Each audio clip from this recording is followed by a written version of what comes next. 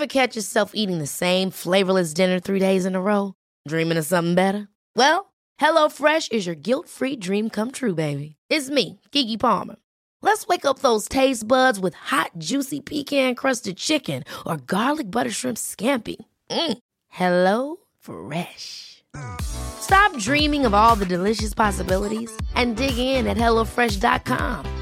Let's get this dinner party started. Hiring for your small business? If you're not looking for professionals on LinkedIn, you're looking in the wrong place. That's like looking for your car keys in a fish tank. LinkedIn helps you hire professionals you can't find anywhere else, even those who aren't actively searching for a new job but might be open to the perfect role. In a given month, over 70% of LinkedIn users don't even visit other leading job sites. So start looking in the right place. With LinkedIn, you can hire professionals like a professional. Post your free job on linkedin.com/people today. Life is full of awesome what-ifs, and some not so much, like unexpected medical costs. That's why United Healthcare provides Health Protector Guard fixed indemnity insurance plans to supplement your primary plan and help manage out-of-pocket costs. Learn more at uh1.com. The truth is the most convincing story that maps onto reality, and that's why the central narrative is falling apart. Right now in the United States, people should not be walking around with masks. We must see the central narrative for the fiction that it is. We are Americans. While elections are sometimes messy, this was a secure election. The founders began the fight for human liberty and self-governance, and it's up to us to finish the job. I tell you what, we are in a truth emergency right now. This is the end game.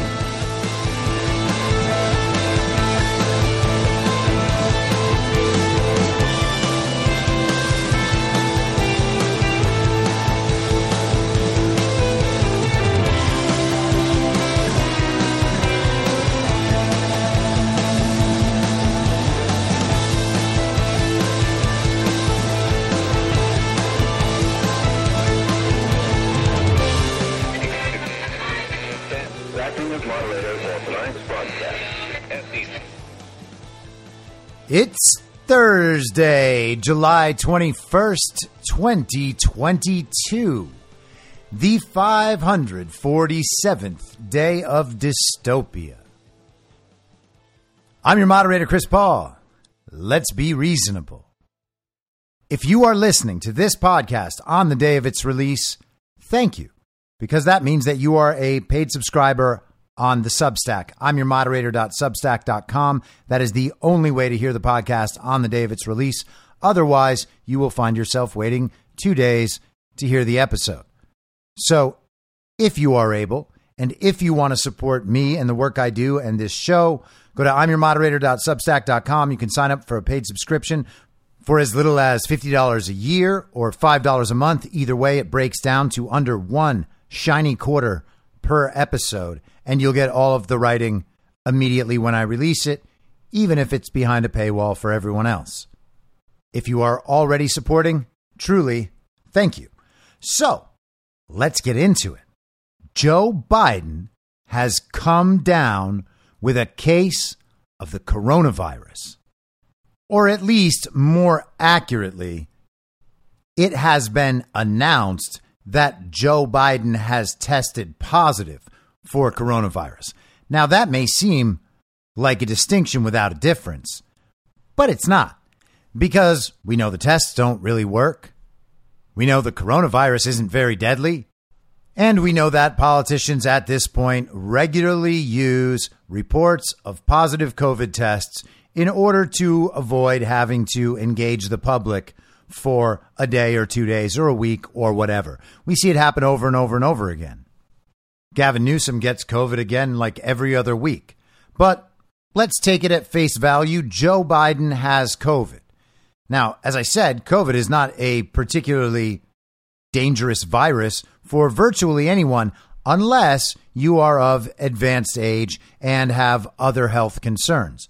Joe Biden is certainly of advanced age and almost definitely has significant other health concerns.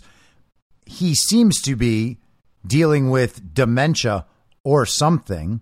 So that would be one. I'm not sure that that is a complicating factor for the coronavirus, but his health is clearly deteriorating. Yesterday, he announced during a speech in Massachusetts about the climate emergency that he had cancer. And so did everyone he grew up with, apparently, because of some sort of oil slick phenomenon that existed in Delaware when Joe was young. The oil slicks would attach themselves to people's windshields, and they would have to use their windshield wipers to get the oil slicks off. And that's why Joe and everyone else he knows has cancer.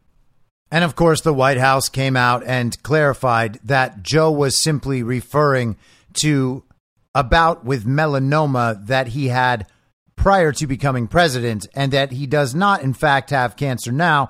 So it was just Joe misspeaking, as always. And hey, maybe it's true. If I was to guess, I would guess that Joe Biden does not have cancer right now. Although, if he did have cancer right now, they certainly wouldn't be telling us about it. And it's possible that the demented old pervert who's pretending to be president right now might tell us all by accident. It is possible.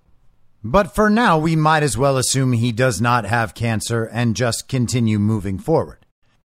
But according to the White House, Joe Biden really did test positive for COVID. So let's take that at face value as well. Here's the statement from Press Secretary Karine Jean-Pierre. This morning, President Biden tested positive for COVID-19. He is fully vaccinated and twice boosted and experiencing very mild symptoms. He has begun taking Paxlovid. That's the Pfizer medication that everybody's pretending is sort of like ivermectin, but isn't. It also doesn't work. Consistent with CDC guidelines, he will isolate at the White House and will continue to carry out all of his duties fully during that time. He has been in contact with members of the White House staff by phone this morning and will participate in his planned meetings at the White House this morning via phone and Zoom from the residence. Consistent with White House protocol for positive COVID cases, which goes above and beyond CDC guidance, he will continue to work in isolation until he tests negative. Once he tests negative, he will return to in-person work. Out of an abundance of transparency, the White House will provide a daily update on the president's status as he continues to carry out the full duties of the office while in isolation. Per standard protocol for any positive case at the White House medical unit will inform all close contacts of the president during the day today, including any members of Congress and any members of the press who interacted with the president during yesterday's travel. The president's last previous test for COVID was Tuesday when he had a negative test result. And so the White House is saying Joe's just fine. He's just dealing with a little bout of the COVID. Dr. Jill came out today and said that Joe was just fine. She herself has tested negative. She's going to continue forward with her duties, and they expect everything to be fine. Maybe it will be fine. It probably will be fine because COVID's not particularly deadly, and Joe Biden ostensibly has among the best healthcare in the world that anyone could ever imagine.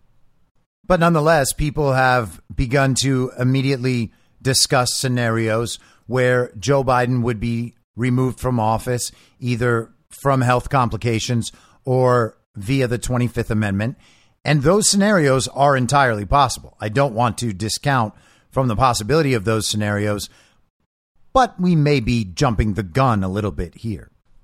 I think it's also worth noting that even within the evil twin faction, even in that top level of the global communist order as it exists in the United States, there are still factions there.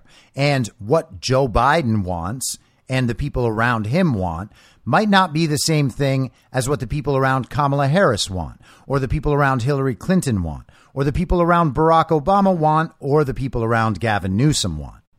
So there are a lot of different scenarios at work, and I'm not inclined to pick any of them and think, oh, that's what's going to happen.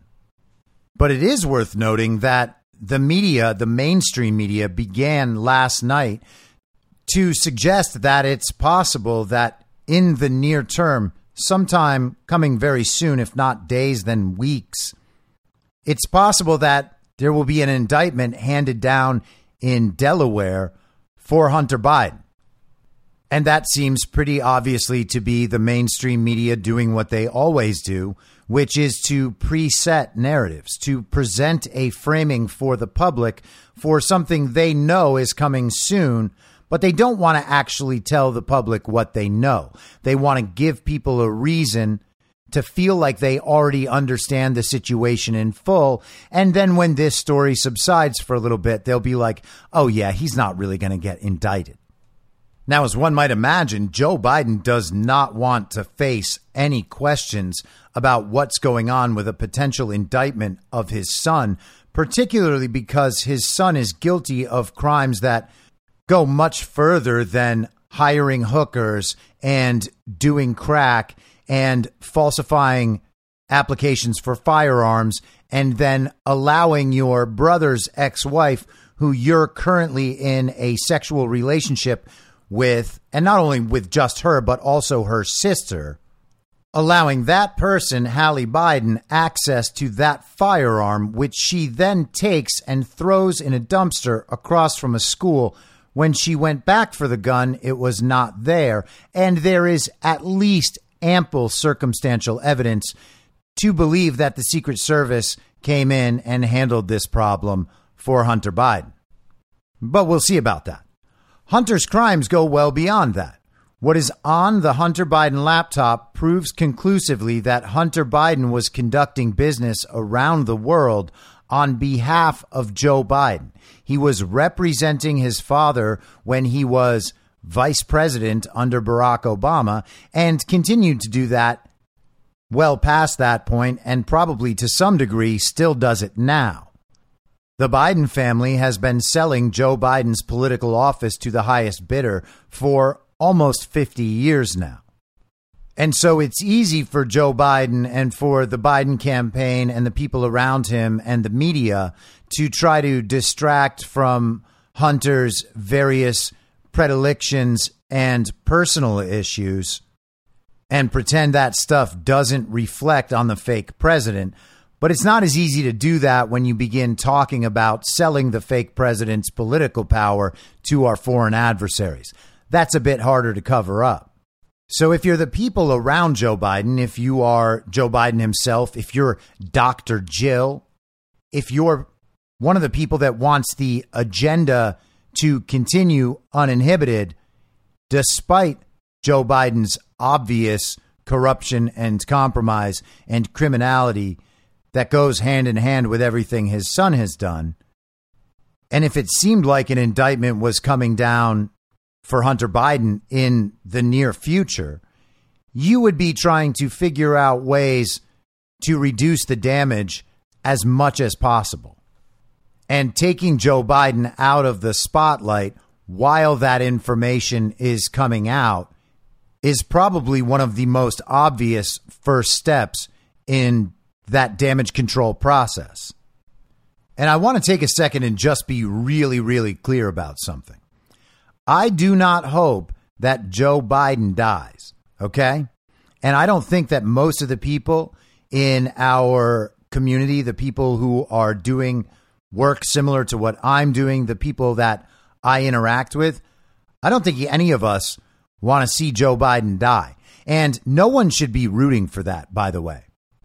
And not just because of the questionable morality. We should stay away from that sort of thing.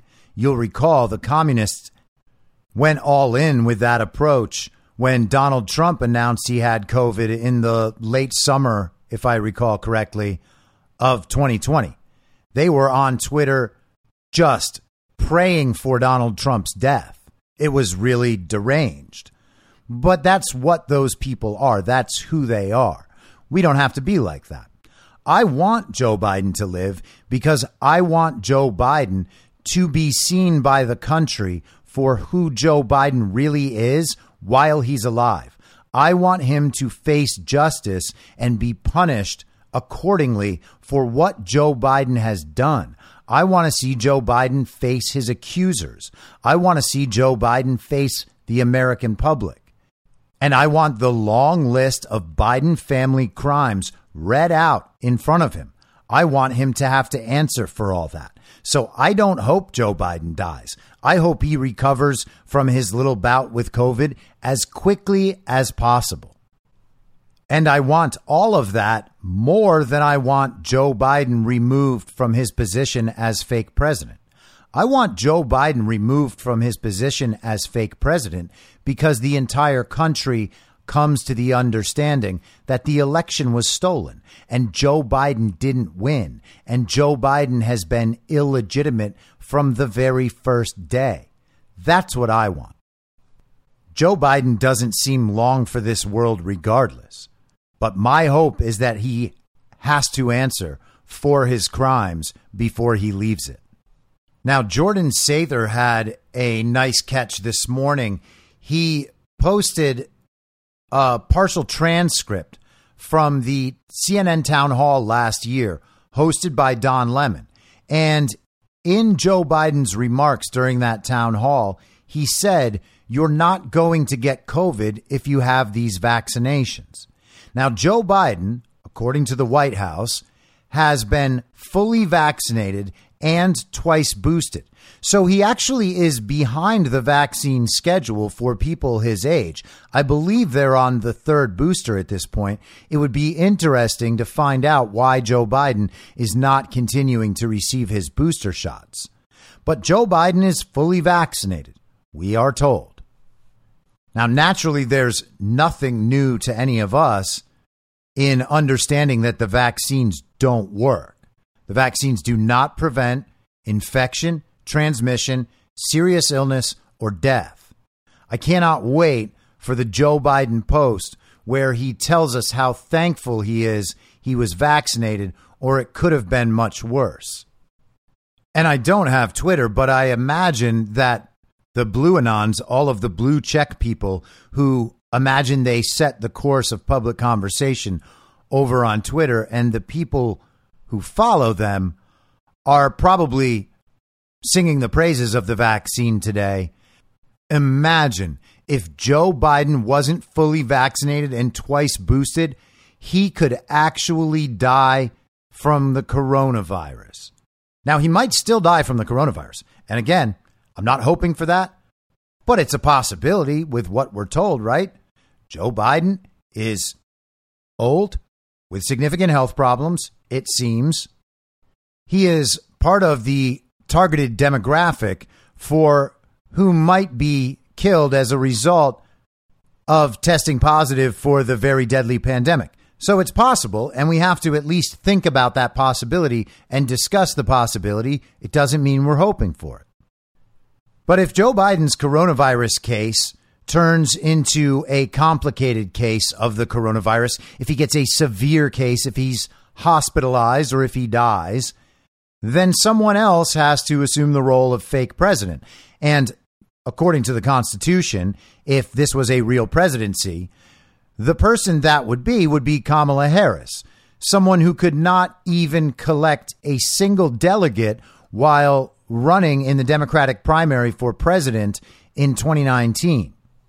Someone who is as unpopular or even more unpopular than the fake president Joe Biden. Someone absolutely no one in the country honestly believes is prepared in any way to be president of the United States of America.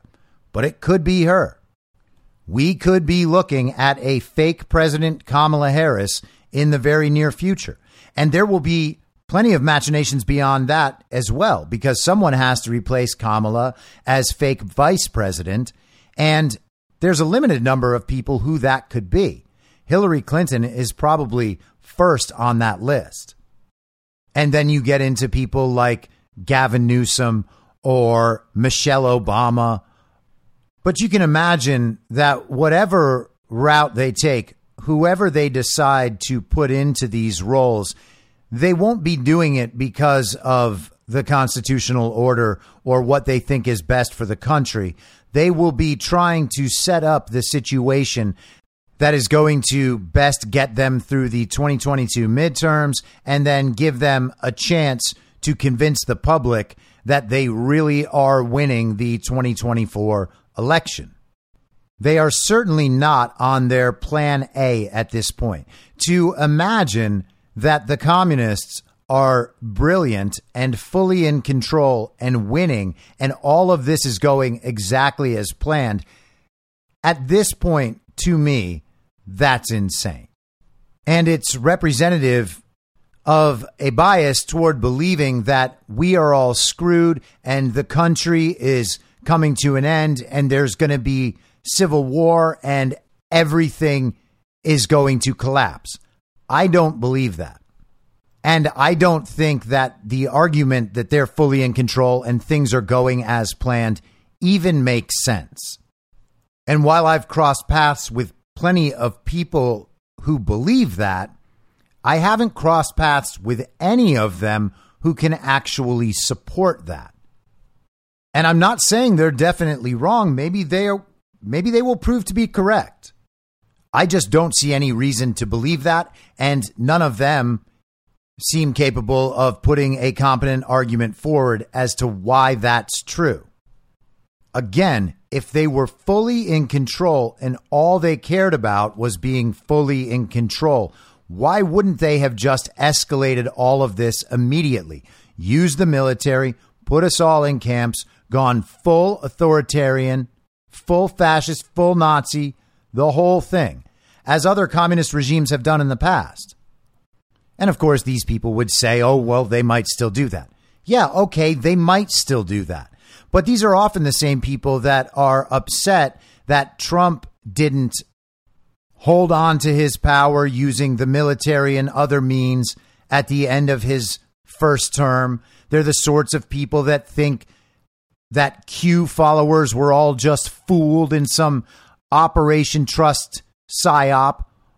All of that is so silly, and it's all based on some idea that the people couldn't still rise up. The people still have all their weapons. The people could all still rise up. That's just the worst possible outcome. So there's no reason to promote that. There's no reason to wish for that state of affairs. There's no reason to manifest that into being through our actions and our words and what we're trying to convince other people of. We want a peaceful outcome to all of this. That's why we're enduring the process we're enduring now, so that we reach a peaceful outcome, so that the country wakes up in the process to all of the things they've been brainwashed and misled about. Because that provides us with a better opportunity to maintain the stability of the society when the major truths finally begin to be revealed. So not only do I not think that they're going to take that full authoritarian route, the one that would be really obvious to everyone and that people would perceive and they'd be like, oh no, now it's too late. The other people were right. What do we do? And everything goes crazy. I don't think that's happening. But I also don't think there's any way they're on their plan A. Their plan requires the public to go along with their plan. That's the problem for them. Again, you got to remember, every one of these people, their primary characteristics are narcissism and incompetence. Okay? These are not the best of the best. They're not sending their best. These are the children or grandchildren or great-grandchildren of people who in the past created fortunes for themselves, created power for their families, were able to acquire political power. All the people running things today are the ne'er-do-well children of people that actually accomplished things. But all of these people, because of their education and the elite circles they run in and the conversations they have, the effect of the brainwashing and disinformation that they have also endured and participated in throughout their lives, they're left completely incompetent and they don't have any ability to notice that. So they still think that they are riding on top of the world. They still think that these stories are going to convince enough people, even as each and every day the stories convince fewer and fewer people. And so with that in mind, when you think about this situation, it should be clear that they still need narrative paths through the midterms in 2022, through any change of president they might try to pull off, and for the election in 2024. they still have to create scenarios that a large enough portion of the public will actually accept and believe and be willing to repeat to other people in public. Now, I have been suggesting for 2 years that Joe Biden was put into his position specifically to be a fall guy, to enact the World Economic Forum agenda, the global communist agenda, to the extent possible in the United States while he serves as fake president, and then he would be removed and blamed for all of it. They'll just cast Joe Biden out to sea and let him deal with the Hunter Biden indictment. Let that stuff fall on Joe Biden's head. Watch the media begin to call Joe Biden the corrupt man that he is, while trying to protect Barack Obama and Hillary Clinton and the rest of the Democrat Communist Party, and most importantly, the global communist agenda. Because remember, they don't care who's in there pushing their agenda forward. It's a matter of which advantages they're trying to highlight at a certain point. If Joe Biden implements all the overtly communist parts of the agenda, then they can replace Joe Biden with anyone, scale some of that back, and then talk about how the replacement is a unifying figure in American politics because they've tracked back to the middle. And now they're attracting Republicans who are Trump hesitant. You know, all those never Trumpers that still exist. And different groups of donors and power players might back Kamala Harris rather than Nikki Haley, for instance. But from the view of the global communist order, it actually doesn't make any difference at all whether Kamala Harris or Nikki Haley is the president, so long as the agenda keeps moving forward. And under those conditions, the agenda would keep moving forward pretty easily. You're now dealing with a person in the position of fake president who is not going to be as divisive as Joe Biden has become. The country has turned away from Joe Biden. He is under 20% with independents. He's under 30% in some polls overall. No one wants Joe Biden to continue being president. There is nothing the Uniparty would like more than to have a fake president in there who, according to the media at least, appeals to both sides, because then they can come together in bipartisanship and tell the country that Republicans and Democrats are finally working together for the first time. Look at how unifying the new fake president is. They'll do that just the same for Kamala Harris or Hillary Clinton as they will for Nikki Haley or Mitt Romney or Larry Hogan or any other Republican communist that might challenge Donald Trump in the primary for the 2024 election. So there are a lot of scenarios we can imagine, but for now, we should assume that Joe Biden is going to make a full recovery from COVID and keep being fake president. He just released a statement within the last few minutes saying that he's feeling fine. He's going to keep working. And this is a video recorded statement of Joe Biden saying these things. And he says that everything's going to be just fine. He appreciates the concern, but keep the faith. But the potential that Joe Biden could be removed and replaced is interesting right now because we're seeing that happen in locations all over the world. We talked about Sri Lanka last week or maybe the end of the week before, but they have replaced the deposed president with a new president. That new president is a World Economic Forum partner. He's featured on the World Economic Forum website. We had Boris Johnson stepping down as leader of the Conservative Party in the UK. He has not stepped down as prime minister, though, because the leader of the majority party is usually, traditionally, the prime minister. It is possible that he will be replaced. The two possibilities for his replacement right now are both World Economic Forum, young global leaders. So that's not exactly reassuring. And we have Mario Draghi stepping down in Italy, it's going to be interesting to see what the possible replacement there is. The takeaway is that the win isn't completed just by getting one World Economic Forum aligned leader out of office. That's not the win. The win is replacing the World Economic Forum leader with a sovereign nationalist leader who is supported by the people and is going to look out for the best interests of the people. And so far, at least in the situations I just mentioned, that's not what we're seeing at this point. If Joe Biden was replaced, they're going to replace him with someone that they think provides an advantage over Joe Biden. And it's likely that they will see that replacement as a win for their agenda. Now, I'm not being pessimistic by saying that. I'm not saying it will ultimately be a win for them. I'm just saying that there is a range of potential replacements for Joe Biden that would provide advantages over the situation as it currently stands.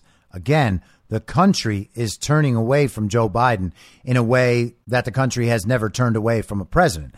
And that should tell you something about how legitimate people believe Joe Biden is in that role. As well over half the country at this point believes that cheating was at least partially responsible for the result in 2020.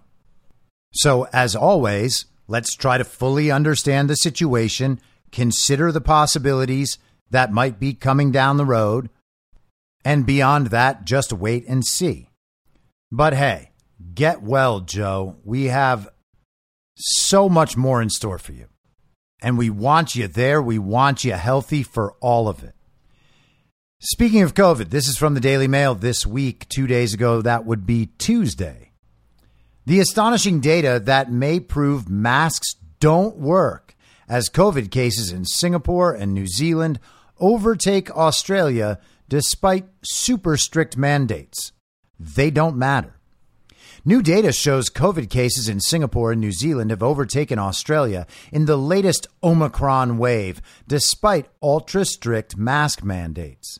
Masks are worn everywhere in the densely populated Asian city, while New Zealanders are forced to wear them in all outdoor public places, such as shopping centers and libraries. But both now have higher case numbers per million than Australia, where compulsory mask rules have been abandoned in most indoor settings.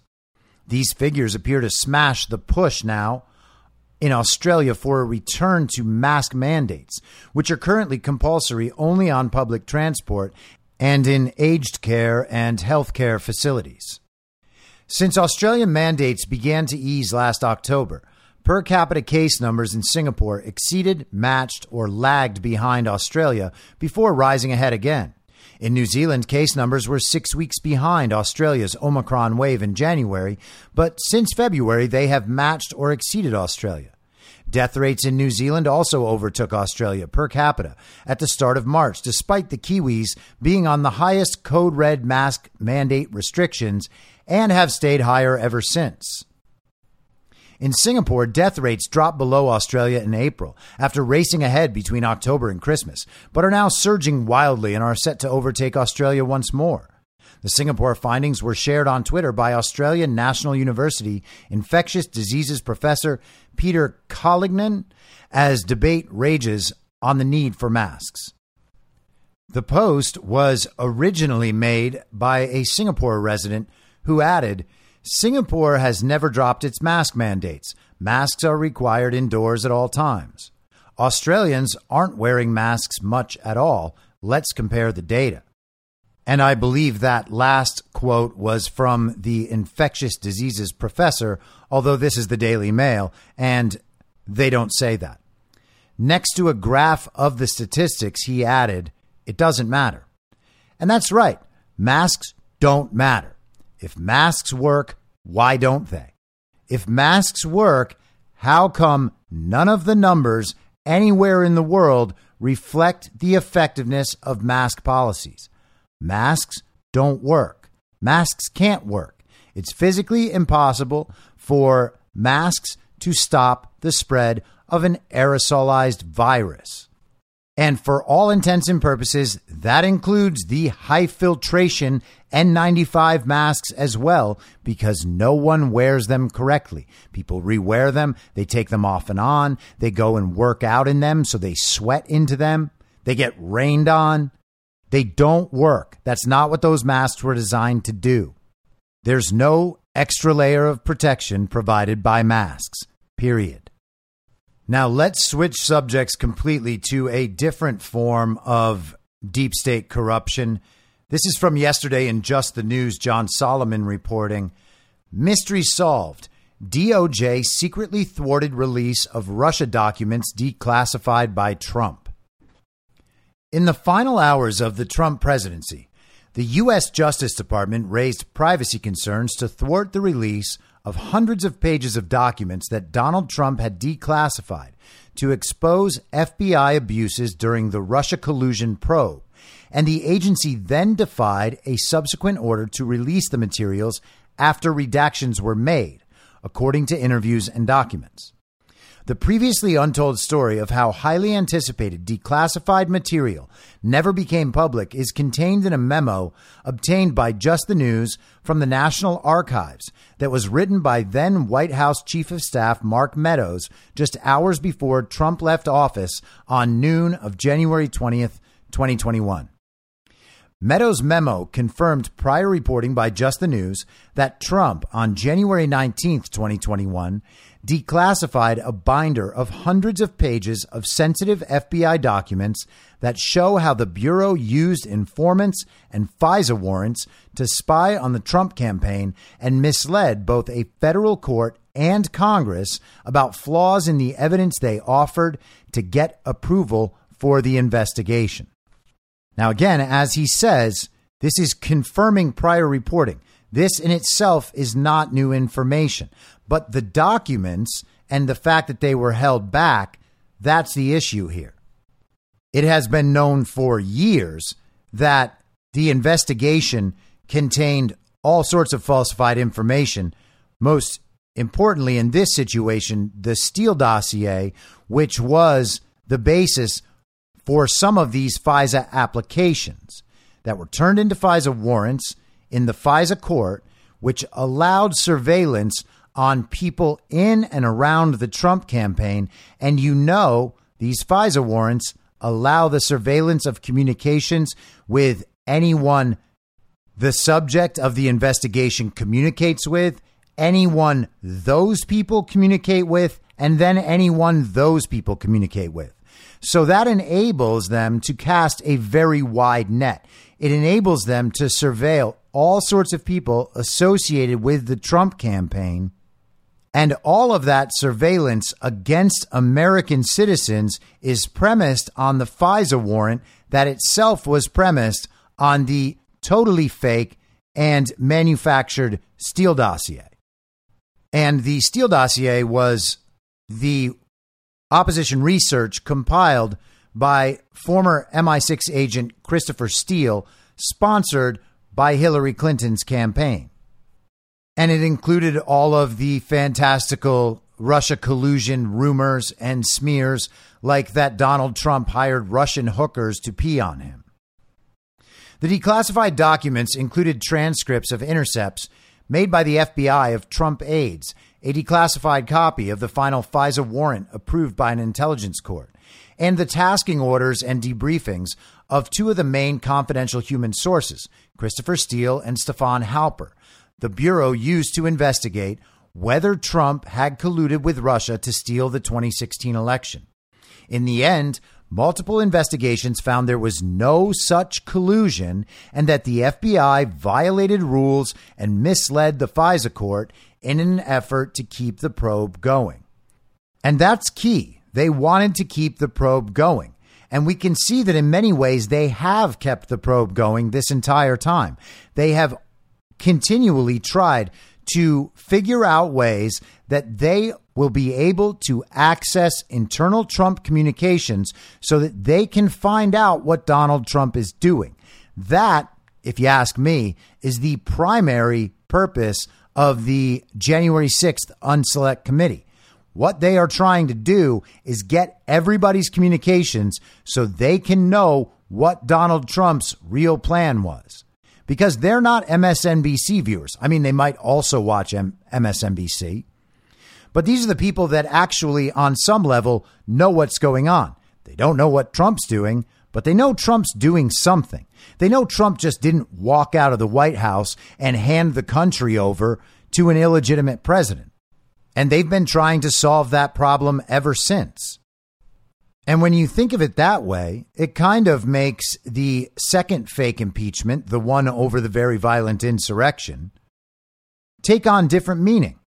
They pretend it's all about Donald Trump never being able to pursue political office again or getting to the bottom of the very violent insurrection so nothing like that ever happens again.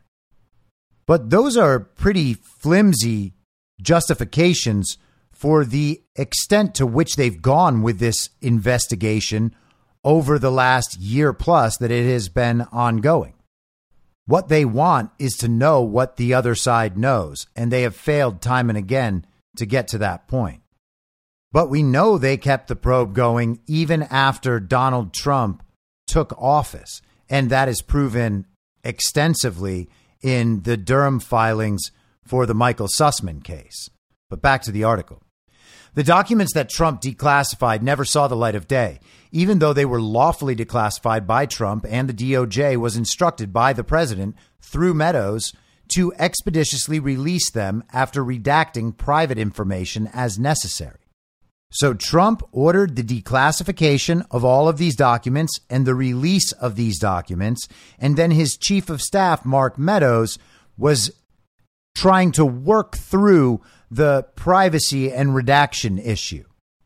I am returning the bulk of the binder of declassified documents to the Department of Justice, including all that appear to have a potential to raise privacy concerns, with the instruction that the department must expeditiously conduct a Privacy Act review under the standards that the Department of Justice would normally apply, redact material appropriately, and release the remaining material with redactions applied, Meadows wrote in the memo. Now, to me, and I don't mean to cast aspersions at Mark Meadows, although there is some doubt as to Mark Meadows' standing in all of these situations, I don't feel like I come down on one side or the other at this point, so I choose to look at both sides. Now, Donald Trump declassified these documents on January 29th, so that doesn't leave a lot of time before the end of the term for these documents to come out. If Meadows didn't want these documents to come out, you would think that the best way to avoid that happening, whether he got pressured or just didn't want to do it or whatever, political wheeling and dealing, corruption, favors, etc., a good way to delay that past Donald Trump leaving office and a new Department of Justice coming in who has no problem sitting on evidence would be to suggest that there are privacy concerns in the documents and that the DOJ needs another shot at providing their redactions. So it's at least possible that Meadows was part of that operation, and we still have not seen those documents. Just the News obtained the memo after going to the Trump collection at the National Archives and asking it to look for the binder of documents that Trump had declassified. The archive said it did not possess the documents. The Justice Department did, and provided a copy of Meadows' memo. In an interview Tuesday night on Just the News, Not Noise television show, Meadows said he was dismayed that DOJ ignored a lawful instruction from a sitting president and said it was part of a larger dynamic in which the permanent federal bureaucracy repeatedly tried to undercut Trump to protect itself. Well, you know, the swamp is pretty deep, Meadows said. But when we look at this particular president was all about draining the swamp, you know, and when he was running, that was more of a campaign slogan. When he got there, he realized that not only was the swamp very deep, but they would fight back. And oftentimes he said, you know, I want to do this and get this out to the American people, not just the classification in terms of issues that affected him or his campaign personally, but issues that affect the American people. What would happen is he would have a directive, And then we would see, as people were leaving the Oval Office, they were not in compliance in the Oval Office. And the minute they got out, they said, well, we're not going to do that, or we're going to find all the reasons not to do it. So I found that very often while I served as chief of staff, but also found that as a member of Congress, that many times we would go in and the president was all in on a transparency issue, only to find that many, whether they be at a particular agency or the Pentagon, they started pushing back. And of course, we know all that to be true. The deep state thwarted many of Trump's efforts for transparency, for the American public to fully understand the truth of the situations that are affecting them. And so naturally, Mark Meadows knows that too. Mark Meadows is restating that case here. But if Mark Meadows already knew that they would attempt to thwart this effort towards transparency by the time he wrote this memo to the DOJ and returned the binder to them asking for their redactions, that the documents may not see the light of day anytime soon. And so if he already knew that, then why, in the very last hours of Trump's first term as president of the United States of America, would Mark Meadows send these documents back over to the DOJ? Now, again, I'm not sure I'm right about this, and I'm not sure Mark Meadows is a bad guy. I'm neutral on both questions, but it's at least worth considering because this situation is odd regardless. Now, is this part of a more elaborate plan to allow this information to come out at the perfect time? Hey, maybe. Anything's possible. Liz Harrington, Trump's spokeswoman, told Just the News that DOJ's failure to release the memos fit a pattern of political abuse inside an agency that is supposed to be above politics. For 4 years, they lied, leaked, spied on, and smeared President Trump in their attempts to defy the will of the people, she said. This is further proof of the depths they will go to hide their corruption. It is far past time for transparency of one of the biggest political scandals in American history. And of course, that's all exactly right. The Justice Department did not respond to a request for comment. The FBI declined to comment. Meadows wrote in his 2021 memo that White House lawyers told him that the DOJ's last-minute concerns were not legitimate because the executive office of the president was exempt from the Privacy Act. In the interview Tuesday night, he said he agreed in the final minutes of the presidency to let DOJ make redactions out of an abundance of caution and expected the DOJ would comply with Trump's order. We wanted to make sure that we didn't harm anyone, he explained, and so we gave them those declassified documents. I want to stress they were declassified documents, and they were to do a final redaction for some of that personal information with the instruction that they were to go ahead and disseminate those. We fully expected that they would do it. Now, again, if Mark Meadows is a good guy and he knows how the DOJ operates, and he knows the time constraint, and he knows that a real administration is coming in to replace the Trump administration, then it's awfully strange that he felt at that point it was his responsibility to exercise an abundance of caution. And that abundance of caution actually gave the communists the opportunity to make sure that this information never got out to the American public. And that is the situation we find ourselves in to this day, a full year and a half since Joe Biden assumed the role of fake president. You could make the argument that exercising an abundance of caution would have told Mark Meadows to immediately release all of those documents to the public so the public could know how corrupt the FBI and the DOJ actually are, and so that they could further understand the whole Russiagate thing and the fact that Hillary Clinton, with the knowledge of Barack Obama and Joe Biden and the complicity of federal law enforcement and our intel agencies, helped to first undermine a presidential campaign and then stage a soft coup against a duly elected president of the United States of America. That is what the abundance of caution argument looks like to me. So either Mark Meadows is a bad guy or there's something else going on here. Well, either way, there's something else going on here. But I can't just take Mark Meadows at his word, while knowing that important factors of this situation are unaccounted for in his explanation. Former Pentagon Chief of Staff Kash Patel, who worked as the chief investigative counsel for the House Intelligence Committee when it unraveled the false Russia narrative under then Representative Devin Nunes, said Tuesday the DOJ's defiance of a lawful presidential order only compounded the FBI's and the department's failings during the original probe by preventing the American public from having transparency.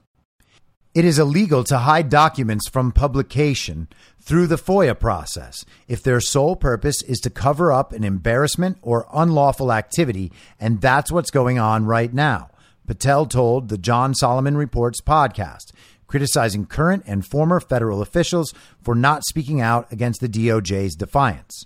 It's shocking, but not surprising, since it has to do with President Trump, Patel added. So their hypocrisy is on display. The DOJ and FBI, he said, simply attempted to run out the clock as the administration's final hours wound down.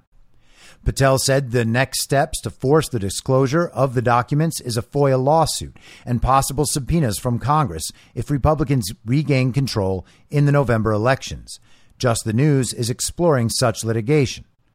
Tom Fitton, the president of the watchdog group Judicial Watch, said the documents in the binder are likely to be responsive to current lawsuits his group has pending at the Justice Department and FBI for Russia probe documents, and the 2021 memo from Meadows may make it easier to persuade a court to take action.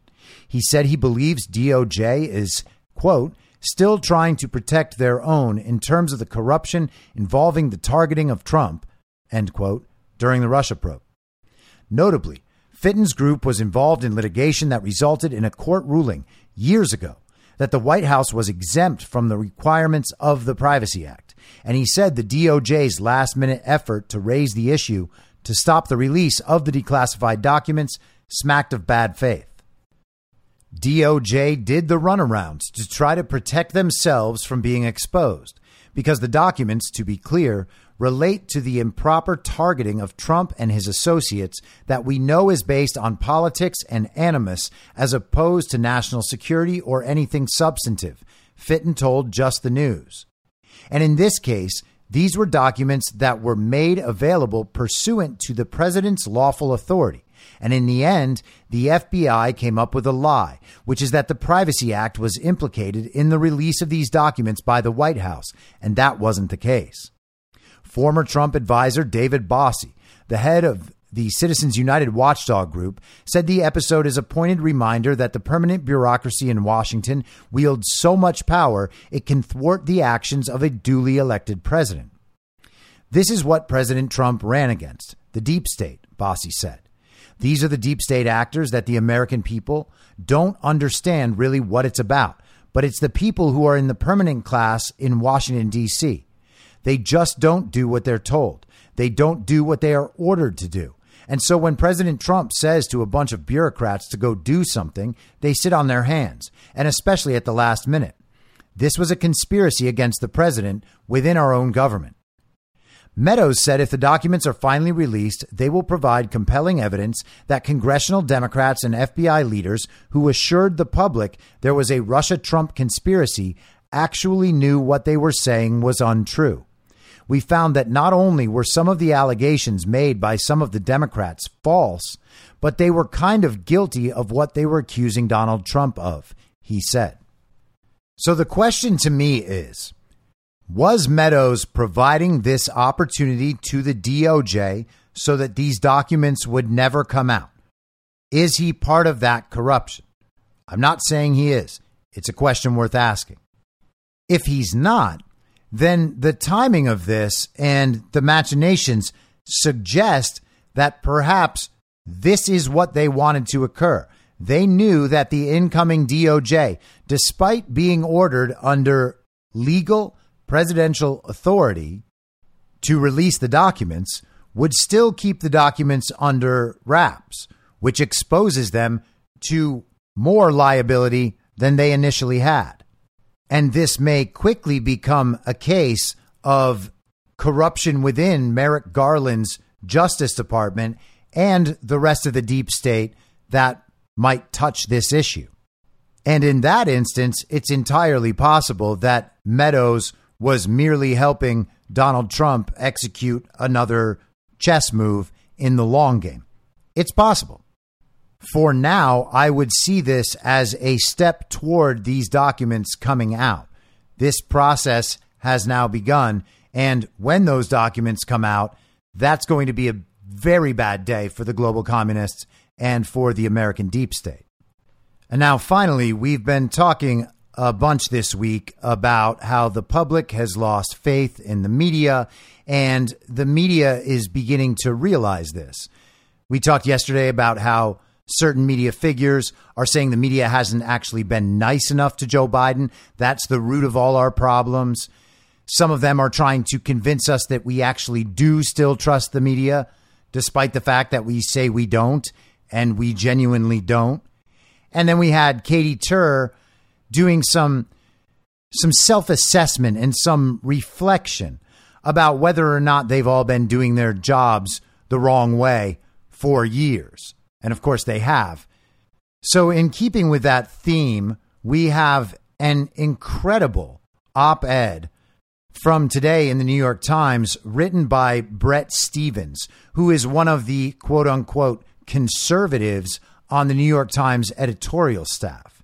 This is how they keep their reporting objective and their opinion section objective and balanced. They have conservatives like Bret Stephens and Maureen Dowd who exist as fake conservatives to convince ultra liberal elites that their views are entirely mainstream and even conservatives agree with them.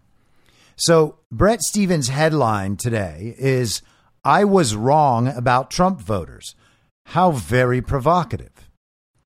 The worst line I ever wrote as a pundit, yes, I know it's a crowded field, was the first line I ever wrote about the man who would become the 45th president.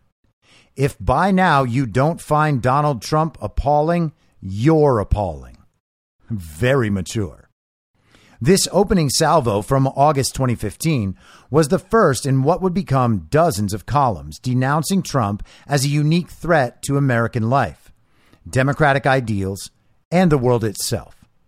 I regret almost nothing of what I said about the man and his close minions, but the broad swipe at his voters caricatured them and blinkered me.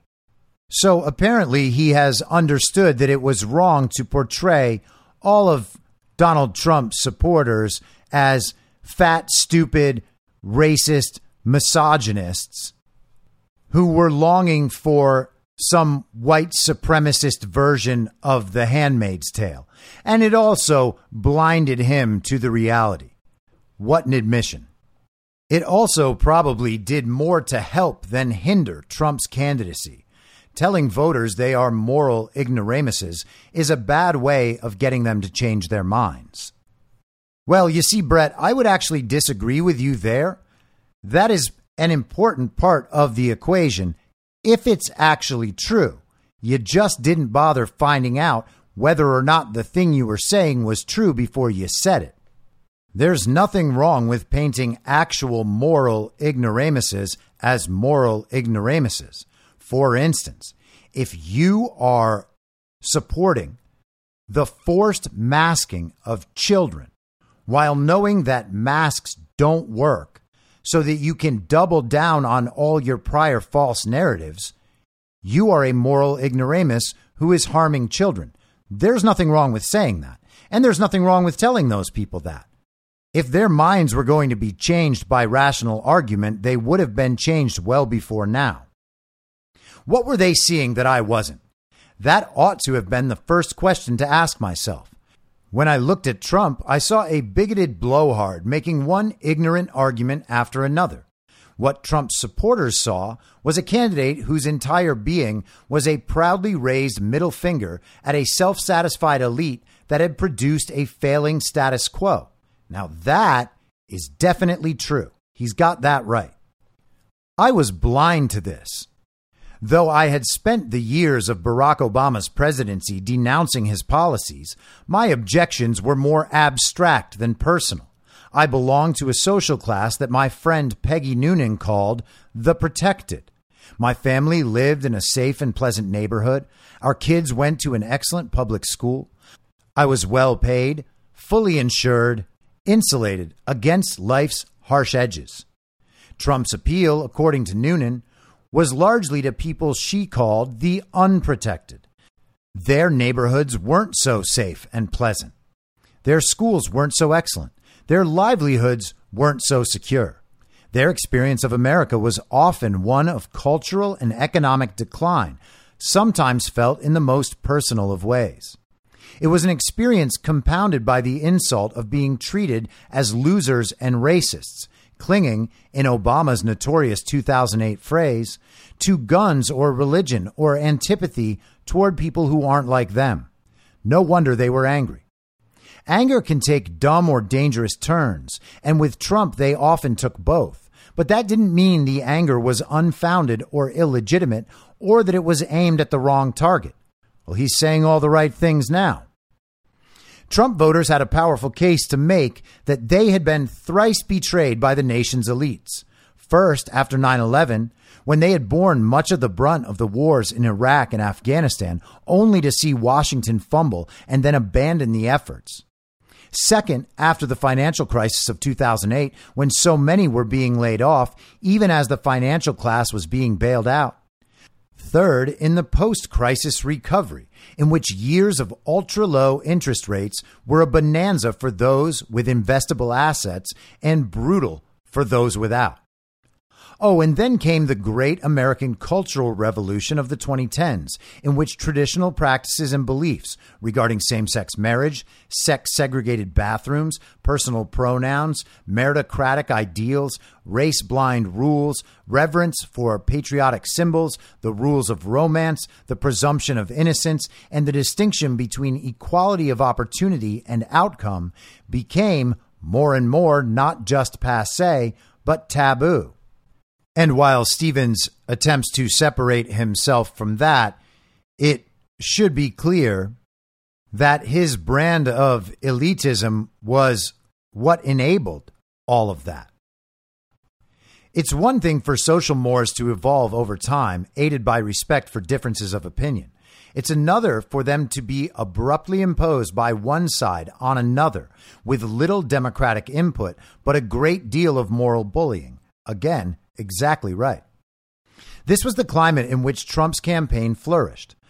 I could have thought a little harder about the fact that, in my dripping condescension toward his supporters, I was also confirming their suspicions about people like me, people who talked a good game about the virtues of empathy but practice it only selectively, people unscathed by the country's problems, yet unembarrassed to propound solutions. I also could have given Trump voters more credit for nuance. For every in-your-face MAGA warrior, there were plenty of ambivalent Trump supporters, doubtful of his ability and dismayed by his manner, who were willing to take their chances on him because he had the nerve to defy deeply flawed conventional pieties.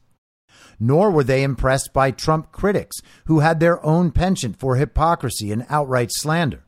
To this day, precious few anti-Trumpers have been honest with themselves about the elaborate hoax, there's just no other word for it, that was the Steele dossier and all the bogus allegations, credulously parroted in the mainstream media that flowed from it. And it's worth noting he couldn't quite get himself all the way to saying that Russian collusion was the hoax. Not just the Steele dossier, the entire thing, the Mueller investigation that followed from it, and all the DOJ corruption that enabled it, as we just discussed. And it's way too big an ask to consider that Brett Stevens might admit that the Ukraine impeachment was a hoax as well.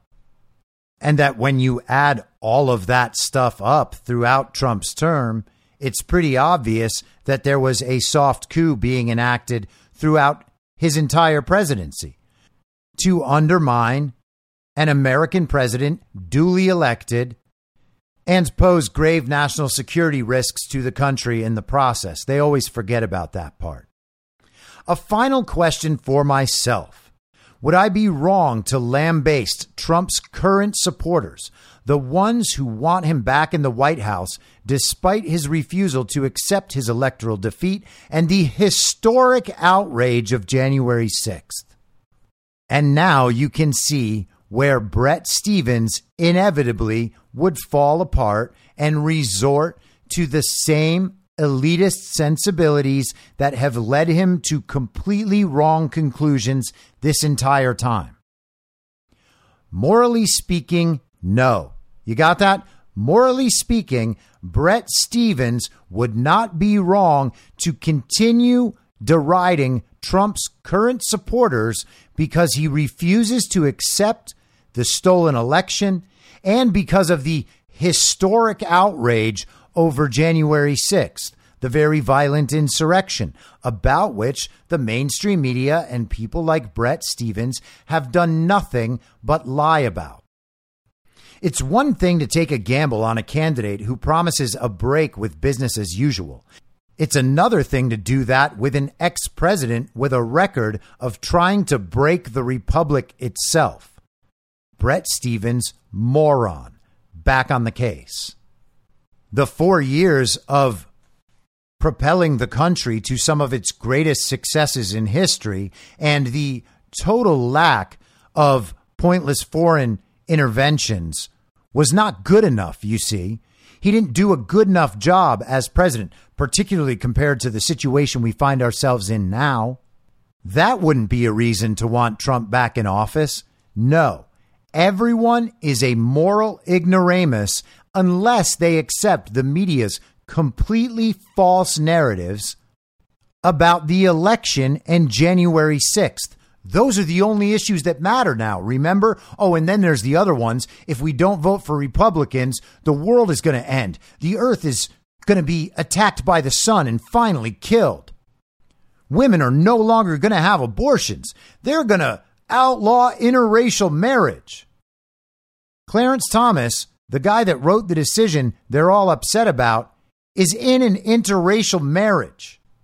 But you got to vote for Democrats again or else everything is going to turn terrible. And let's just cap this off quickly. But I would also approach these voters in a much different spirit than I did the last time. A drop of honey catches more flies than a gallon of gall, noted Abraham Lincoln early in his political career.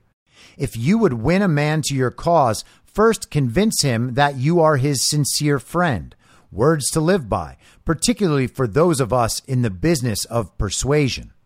So Bret Stephens imagines himself to be in the business of persuasion, not in the business of propagandizing the American Republic, wittingly or unwittingly. He's in the business of persuasion. It is now his approach to make serious arguments to the people on the other side after properly understanding what people on the other side really think, except when it comes to subjects that we're just not prepared to have a discussion about right now, like the fact that the election was stolen and that January 6th is not in any way the way the media has painted it. So before this article, Bret Stephens hated Trump supporters and has expressed his hatred for Trump supporters countless times. He accepts fully the central narrative. Now, his personal take on the central narrative might differ from some of the more communist members of New York Times editorial staff, but he still accepts the underlying truth of the totality of the central narrative. Same place for COVID that he is for the election, that he is for January 6th, that he is for everything else. He admitted earlier that his disagreements with Barack Obama were abstract. They're just minor policy details. See, Barack Obama, he's a little too liberal. And you see, I'm a very real conservative. So I'm going to say big government every now and then. And I'm going to quote people from history so that I can prove to everyone how smart I am and what a great perspective I have on the relevant history in any given situation. See, that's what makes me a conservative. And I said this on Truth Social the other night. establishment liberals like to feel like they're heroes while destroying the country, and establishment conservatives like to feel like they're good at history while destroying the country. That's Bret Stephens. His problems with Obama are only abstract. He still realizes that Barack Obama is the perfect human and came to all of us to save the country at the right time. But, you know, he didn't probably read enough Milton Friedman. That's the problem. So Bret Stephens went from hating 2016 Trump supporters and accepting the totality of the central narrative to now his new enlightened position where he sort of understands 2016 Trump supporters, still accepts the totality of the central narrative, and is now making the argument for why it's okay to hate current Trump supporters. And so, being the just right of center centrist he imagines himself to be, he has threaded the needle and found a perfect niche position where he is able to make liberals a little mad because they still hate the 2016 Trump supporters, but also make them happy and feel smart and self-righteous so that they too can go out and say, well, I understand why people would have voted for Trump in 2016, but right now, after claiming that the election was stolen and staging the very violent insurrection, well, all those people are moral ignoramuses, just like they were in 2016. But now we're saying it for a more justifiable, more current, trendy reason. So once again, it's okay. So Bret Stephens has given himself the moral excuse. He has admitted his wrong. He has promised to repent, but he is still preserving the central narrative. And beyond preserving the central narrative, he is still preserving the justification for the hate movement that he still does not realize he is part of, despite admitting that he already hated Trump supporters without justification. And of course, that's where he is. That's where many centrists are. They are still a part of the hate movement. They believe that Trump and his supporters are always wrong because they are not smart enough to be right. They don't have the fancy college degrees, even though the numbers are probably equal on both sides, roughly. And none of them are up on current events. They just all have these old grievances about race and religion and what women do with their bodies. And that's what really drives them. It's not information. It's not that they have different information. And if they do have different information, it's probably just disinformation and conspiracy theory. And they use that disinformation and conspiracy theory to cover up what their real motivations are, all those old grievances. And they don't think that that process, that thought process could ever actually apply to them. It's not them with the disinformation. It's not them with the conspiracy theories. No matter how many times you prove them wrong about really critical issues, like, as he mentioned, Russian collusion, none of that matters. The conspiracy theory remains. The disinformation remains. These people don't know anything about these issues. They have no idea what people on the other side think or why they think it, and they always revert to the same old grievances. These people are bad because they believe wrong things. They believe wrong things because they're bad. Anything they believe, therefore, must be wrong because the bad people believe it. And the bad people are stupid. The bad people can't differentiate right from wrong. They can't discern morality. They can't extract meaning from what they know. They're wrong because they're bad, and they're bad because they're wrong. On the other hand, we're right because we're good, and we're good because we're right. So the only solution here is to try to marginalize and diminish or maybe remove entirely all of these people from their current role in society. And what takes all of this from simply individuals and their own bigotry and hatred for people who aren't like them and actually moves it into a legitimate hate movement? Well, it's the fact that elite culture tells them they are morally justified in feeling self-righteous about participating in the bigotry and hatred in the first place. And I suppose maybe we should just be happy that our cultural elites are so incompetent and so narcissistic that in their attempts to disavow the hate movement they are part of, they unwittingly justify the hate movement once again. Because what are they going to do? Realize that everything they've based their lives on is wrong and accept that they're the bad guy? Not going to happen. I'll be back tomorrow at the same reasonable time on the same reasonable podcast network. I don't have a network. Masks and lockdowns don't work.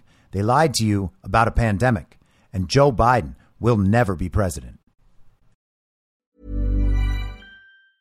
Ever catch yourself eating the same flavorless dinner 3 days in a row? Dreaming of something better? Well, HelloFresh is your guilt-free dream come true, baby. It's me, Keke Palmer. Let's wake up those taste buds with hot, juicy pecan-crusted chicken or garlic butter shrimp scampi. Hello Fresh. Stop dreaming of all the delicious possibilities and dig in at HelloFresh.com. Let's get this dinner party started.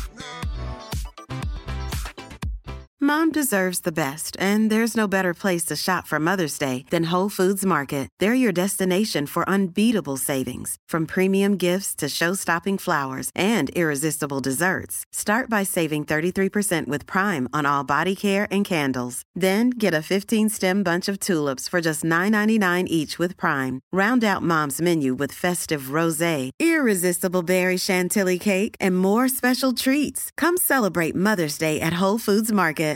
Imagine the softest sheets you've ever felt. Now imagine them getting even softer over time. That's what you'll feel with Boll & Branch's organic cotton sheets. In a recent customer survey, 96% replied that Boll & Branch sheets get softer with every wash. Start getting your best night's sleep in these sheets that get softer and softer for years to come. Try their sheets with a 30-night guarantee. Plus, get 15% off your first order at bollandbranch.com. Code BUTTERY. Exclusions apply. See site for details.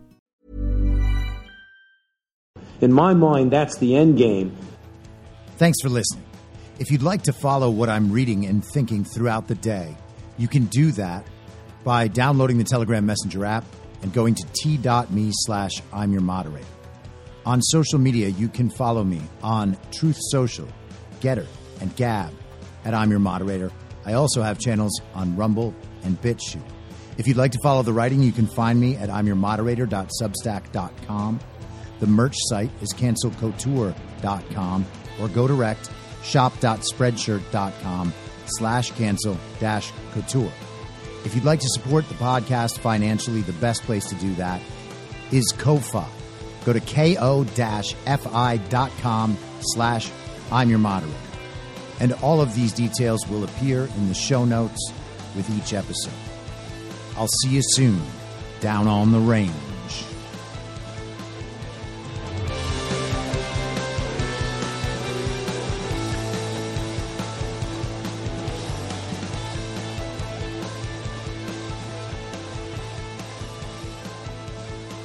It's